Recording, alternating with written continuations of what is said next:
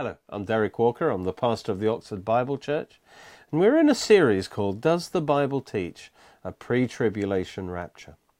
And we're talking about the issue because we are getting close, I believe, to the end of the age, to the tribulation, and that's described in the book of Revelation.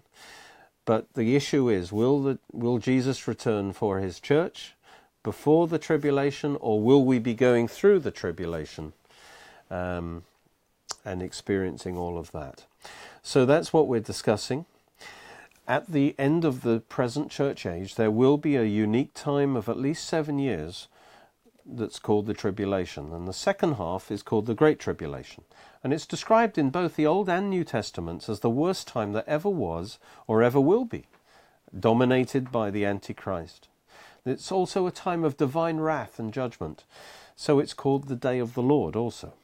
The Lord Jesus will bring this time to a close by his return in power and glory.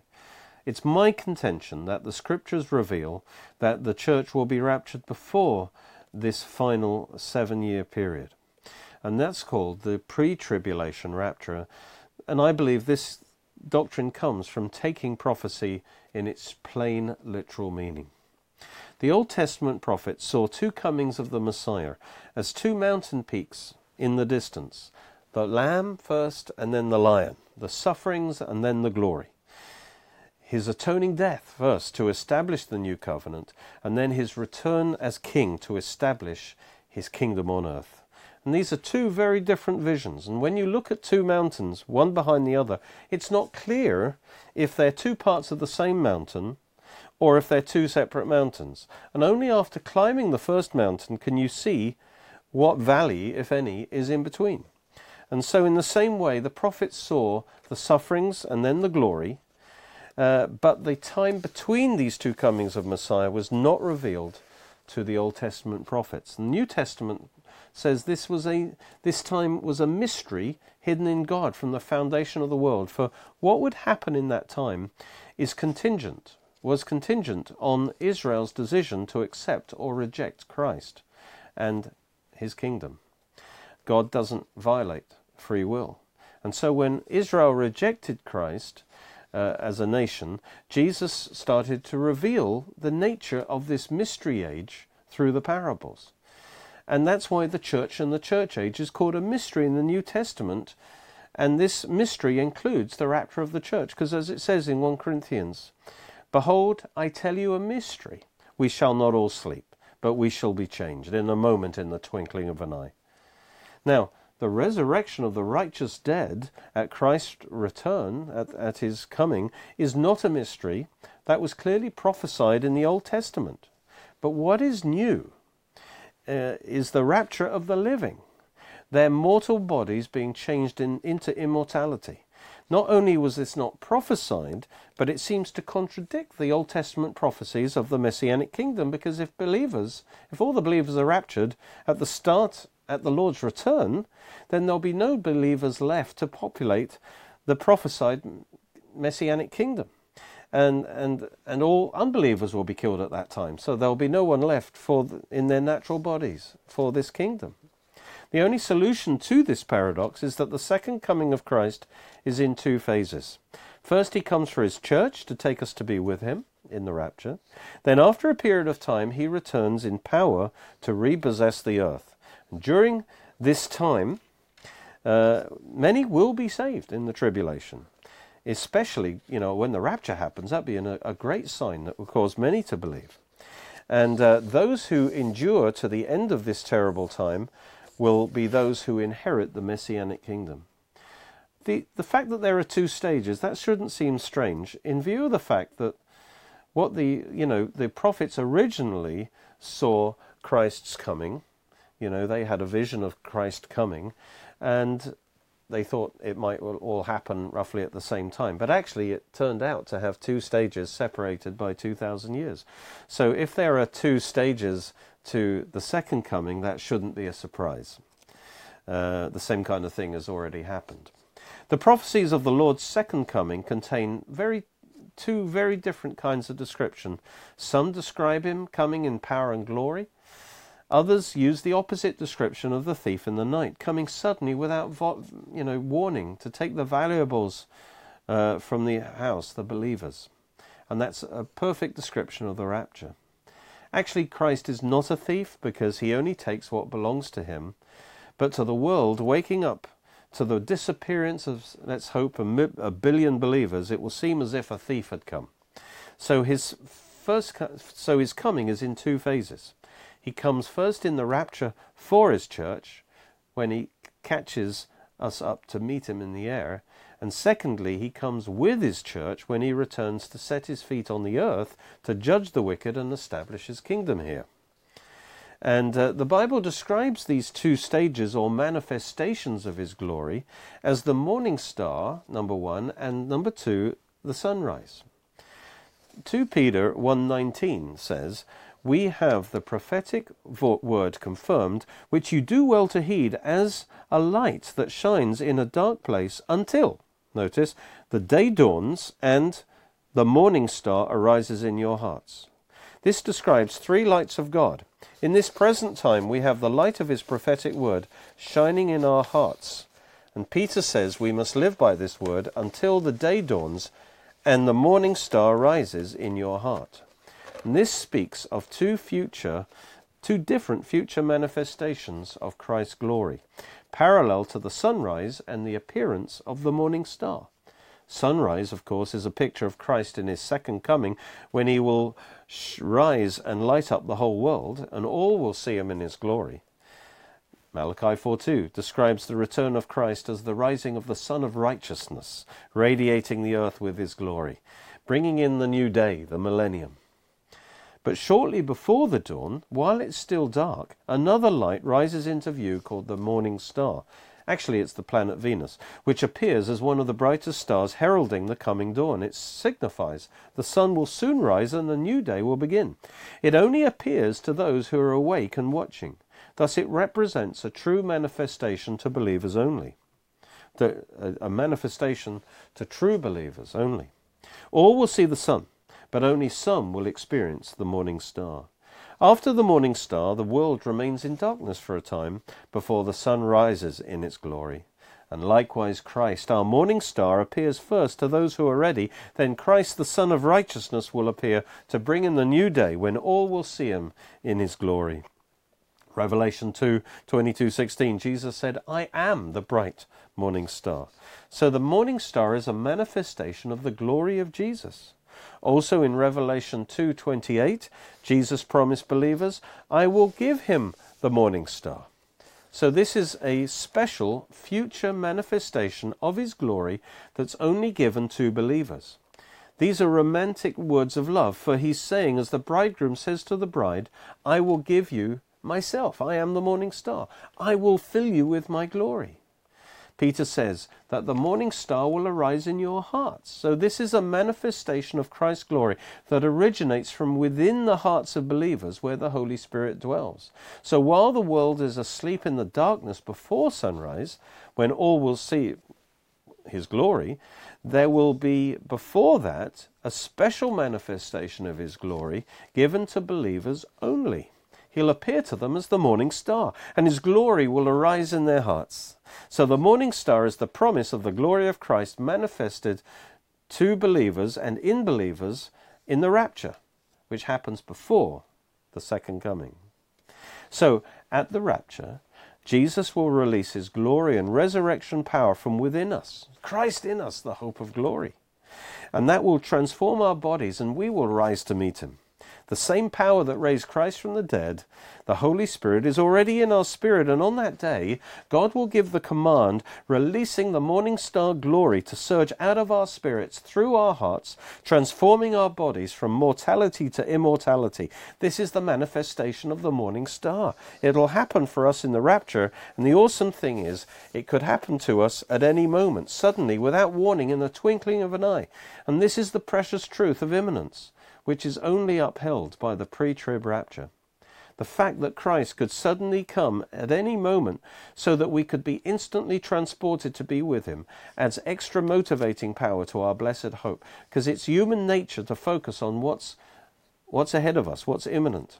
For example, if someone very important to you tells you they plan to visit sometime, but it won't be for a few months, then yes, that will encourage, motivate you. But how much more if they tell you they might come any time? That boosts your expectancy and adds urgency to your preparations, making sure that you and your house are ready. Likewise, believing in the imminent return of Christ adds fuel and urgency to our hope. In this series, I've been making the case for the pre-trib rapture, and I want to conclude this series and continue this series by now answering some counter-arguments. And one objection that one hears a lot is basically based on the trumpets. It says, since the rapture is at the last trumpet, then people say it follows that it must be the same as the seventh trumpet in Revelation. And the seventh trumpet's either at mid-tribulation, that's what I believe, but some think it's right at the end of the tribulation. And others would say the last trumpet must be the great trumpet in Matthew 24:31, which Christ will blow at his second coming. Either way, this means that the rapture is either mid-trib or post-trib. So that's a major objection that people come up with. Well, first of all, let me say that the last trumpet of the rapture cannot be the seventh trumpet for a number of reasons. First of all, Paul can't possibly be referencing the seven trumpets in Revelation, because Revelation would not be written for yet another 50 years. Second, the seventh trumpet is an angelic trumpet blown by an angel, whereas the rapture trumpet is called the trumpet of God, blown by the God-man Jesus Christ. 1 Thessalonians says, the Lord himself will descend from heaven with a shout and with the voice of an archangel and with the trumpet of God, and the dead in Christ will rise. Thirdly, the seventh trumpet releases judgments on the world, while the rapture trumpet results in the transformation of the bodies of the saints, and so that they rise up and gather together to meet him. It's totally different. And fourthly, in the plain reading of Revelation, the seventh trumpet is followed by 7 bowls of wrath, and it's only at the 6th bowl that the armies gathered for the Battle of Armageddon. So there must be at least a number of months between the 7th trumpet and the second coming. So if the rapture trumpet is the last trumpet, that would actually be an argument against the post-tribulation rapture. Well, the great trumpet of Matthew 24:31 at the second coming is more worthy of consideration in terms of it possibly being the last trumpet, the rapture trumpet. It says, Jesus says, he will send his angels with a great trumpet, and they will gather together his elect from the 4 winds, from one end of heaven to another. And the post-tribulation believers, they see that as a reference to the rapture of the church. Well, there are some similarities of that verse with the sounding of the rapture trumpet. You know, there's a gathering of God's people at the sound of this trumpet in connection with the coming of the Lord. But there are also many differences, and the differences are too great to be the rapture of the church that's described in 1 Thessalonians 4. You know, just as there are similarities, say, in describing a bush and a tree, they're similar, doesn't mean that a bush is the same thing as a tree. For example, there's no resurrection or rapture in the Matthew 24 trumpet blast, and that's the essence of the rapture event. In the rapture, we're not gathered and lifted up by angels, but we are caught up by Christ himself. And what would it say about our glorified bodies if we needed angels to do the lifting? But in the Matthew 24, it says that the angels themselves gather together the elect. But that isn't the case, as I said, in the rapture of 1 Thessalonians 4. Most importantly, studying Matthew 24:31 in the light of its Old Testament background, considering how the original hearers would have understood it, those who they knew the Old Testament prophecies, unlike most Christians today, it becomes very clear in this verse what Christ is pointing to. That he's pointing to a fulfillment of Old Testament prophecies. In fact, it's a summary, really, of all the prophets had to say about the final worldwide gathering of Israel to her land. He was saying that this will only be completely fulfilled after the second coming. The regathering of Israel has begun, but it will be completed when Jesus returns. In particular, Jesus identified the trumpet as the great trumpet. That's the key in this verse, which is the key to identifying this event, as there is only one other verse in the Bible that speaks of the great trumpet, and that's Isaiah 27. Let's read it. "You will be gathered one by one, O you children of Israel. So it shall be in that day that the great trumpet will be blown. They will come who are about to perish in the land of Assyria, outcasts in the land of Egypt, and they will worship the Lord in the holy mount at Jerusalem." This is talking about the great trumpet being blown, gathering Israel back for the millennial kingdom. The Jewish disciples of Jesus would have understood his meaning as the regathering of believing Israel from the nations at his coming. He uses the term elect here to emphasize her status as his chosen covenant people. It's talking about Israel, in other words, that he's regathering them in fulfillment of his covenant with Abraham. The context confirms that the elect in verse 31 is Israel. Not only is there a strong emphasis on Israel in the lead up to the second coming, in Matthew 24:22 he says, "Unless those days are shortened, no flesh would be saved, but for the elect's sake those days will be shortened."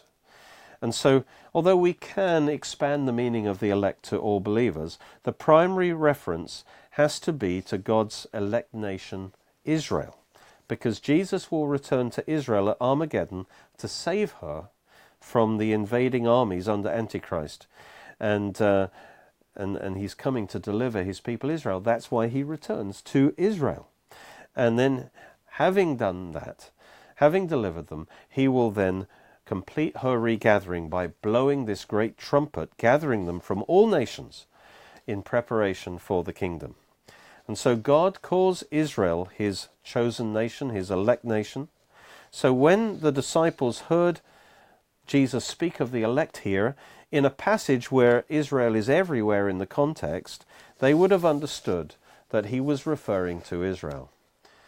Now, it's true that the church is also called God's elect in the writings of the apostles, but at this point when Jesus spoke these words, the church was not yet in existence, and the epistles hadn't been written, so literal interpretation demands that the elect in this verse is Israel.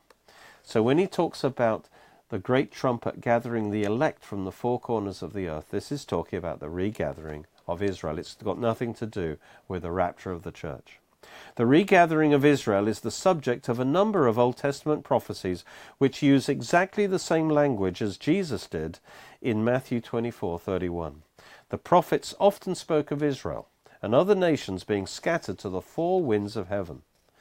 The four winds of heaven is a Hebrew idiom meaning the same thing as the four corners of the earth. And speaking of Israel's scattering and later regathering to the land, for instance, Moses says in Deuteronomy 30, "If any of you are driven to the furthest parts under heaven, from there the Lord your God will gather you." So in Matthew 24:31, Jesus is confirming that at his second coming, he will fulfill the many Old Testament prophecies that speak of God regathering Israel from the nations who had been scattered to the four winds, to every nation. God declared that in the future Israel will be gathered from the east, west, north and south, from the ends of the earth. For example, Isaiah 5. He will lift up a banner to the nations from afar. He'll whistle to them, to Israel, from the end of the earth. Surely they will come with speed and swiftly. Zechariah 10, 8 to 10 also. Isaiah 11 says, "On that day the Lord will again recover the second time with his hand the remnant of his people who will remain, and he'll lift up a standard for the nations and assemble the outcasts of Israel and gather the dispersed of Judah from the four corners of the earth." It's the same kind of language. So it was prophesied in the Old Testament using exactly the same language that when the Messiah returns, he will blow a great trumpet to call the members of his elect nation Israel, who were still in the nations, to gather them back to his land.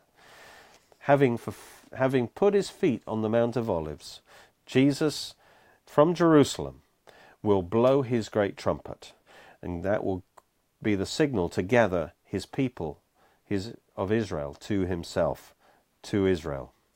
And so while Matthew 24:31 is not a particularly good fit with 1 Thessalonians 4, it's a perfect fit with Isaiah 27, which speaks of the Messiah regathering Israel from the nations at his coming to earth in power and glory by blowing a great trumpet.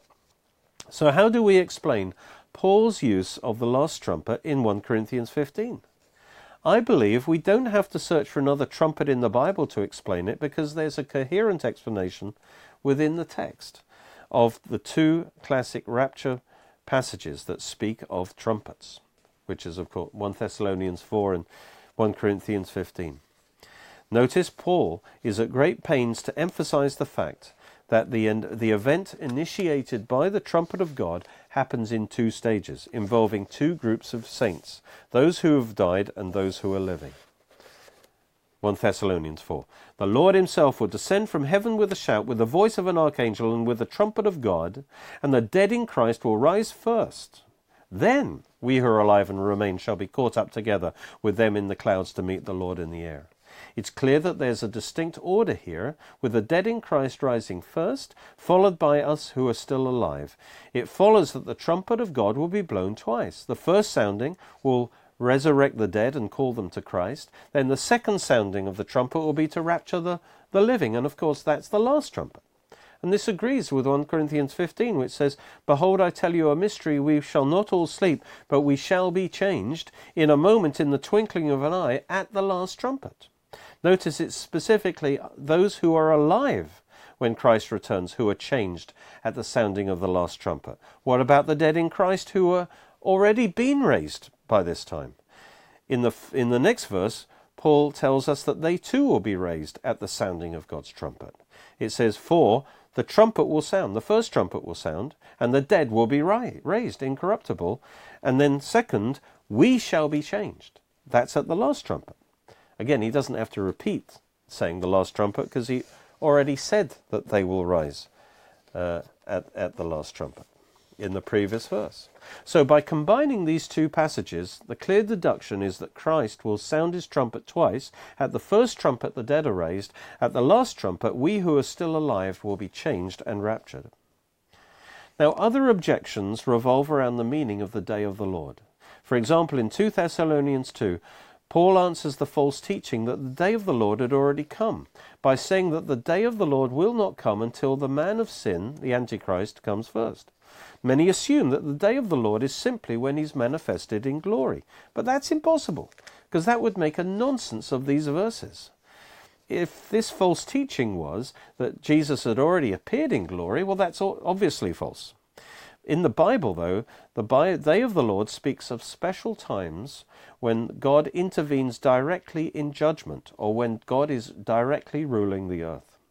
This means the whole tribulation is part of the day of the Lord, which is exactly what 1 Thessalonians 5 says. It says, For you yourselves know perfectly that the day of the Lord so comes as a thief in the night. For when they say, peace and safety, then sudden destruction comes on them as labour pains upon a pregnant woman, and they shall not escape. So here Paul identifies the sudden start of the day of the Lord with the start of the labour pains of the tribulation. So he's saying the day of the Lord, the tribulation, begins as a thief in the night, the very symbol used in the Bible for the Lord coming in the rapture. So this is saying the tribulation will begin when the rapture happens. Therefore we should interpret 2 Thessalonians 2 using the same definition of the day of the Lord that Paul gave in 1 Thessalonians. Namely, it is the tribulation. So the false teaching that Paul was rejecting was not that the second coming had not yet come, that's obvious, but that the tribulation had not yet begun. That's what was causing the Thessalonians to be upset, namely the report that the day of the Lord, the tribulation, had begun, which meant that they were having to go through the tribulation and face the Antichrist when they had previously been told by Paul that they'd be raptured before the tribulation. In verse 3, Paul assured them that the tribulation hadn't yet started because the rapture, the departure of the church, had to happen first. And only then would the day of the Lord, the tribulation, begin with the revelation of the Antichrist as he rapidly rises on the world stage on his way to becoming world dictator. So like every normal day, the day of the Lord consists of a period of darkness followed by a period of light. First is the 7 years plus of darkness or night called the tribulation, followed by 1,000 years of light called the millennium. And 2 Peter 3:10 agrees with this. It says, but the day of the Lord will come as a thief in the night, in which, or at the end of which, the heavens will pass away with a great noise, and the elements will melt with fervent heat. Both the earth and the works that are in it will be burnt up. This gives the beginning and the end of the day of the Lord. It begins with the thief in the night, which is the rapture, and it ends with the destruction of the universe at the end of the millennium as described in Revelation 20. And that's confirmed by verse 7. But the heavens and the earth which are now preserved by the same word are reserved for fire until the day of judgment of perdition and perdition of ungodly men. And so what he describes as the end of the day of the Lord happens after the 1,000 years. Another common mistake is to confuse the day of the Lord with the great and awesome day of the Lord, which literally means the great and manifest day of the Lord, the day of the Lord's manifestation in glory, which is the second coming. So people point to Joel 2:31. It says the sun will be turned to darkness, the moon to blood before the coming of the great and awesome day of the Lord. And then Matthew 24:29. Immediately after the tribulation of those days, the sun will be darkened, and so on. In other words, the same signs, they would say, happen at the end of the tribulation, but before the great and awesome day of the Lord. Therefore, the day of the Lord, they say, is right at the end of the tribulation. But this is false logic, because it rests on a false assumption that the day of the Lord is the same thing as the great and awesome day of the Lord. In fact, the whole tribulation is part of the day of the Lord, and the tribulation comes to its climax with the great and awesome day of the Lord when Jesus returns in power and glory. So the day of the Lord is not the same as the great and awesome day of the Lord. God bless you. Join with us at Oxford Bible Church every Sunday at 11 a.m. Greenwich Mean Time for our live stream service. Or join us at Cheney School, Headington, Oxford, OX3 7QH. You can watch more of our teachings on our Roku channel and Derek Walker's YouTube channel. All Derek Walker's books are available in printed and Kindle versions in all Amazons worldwide, or online with other great products, where you can also support our programs at www.oxfordbiblechurch.co.uk or by calling 01865 515 086.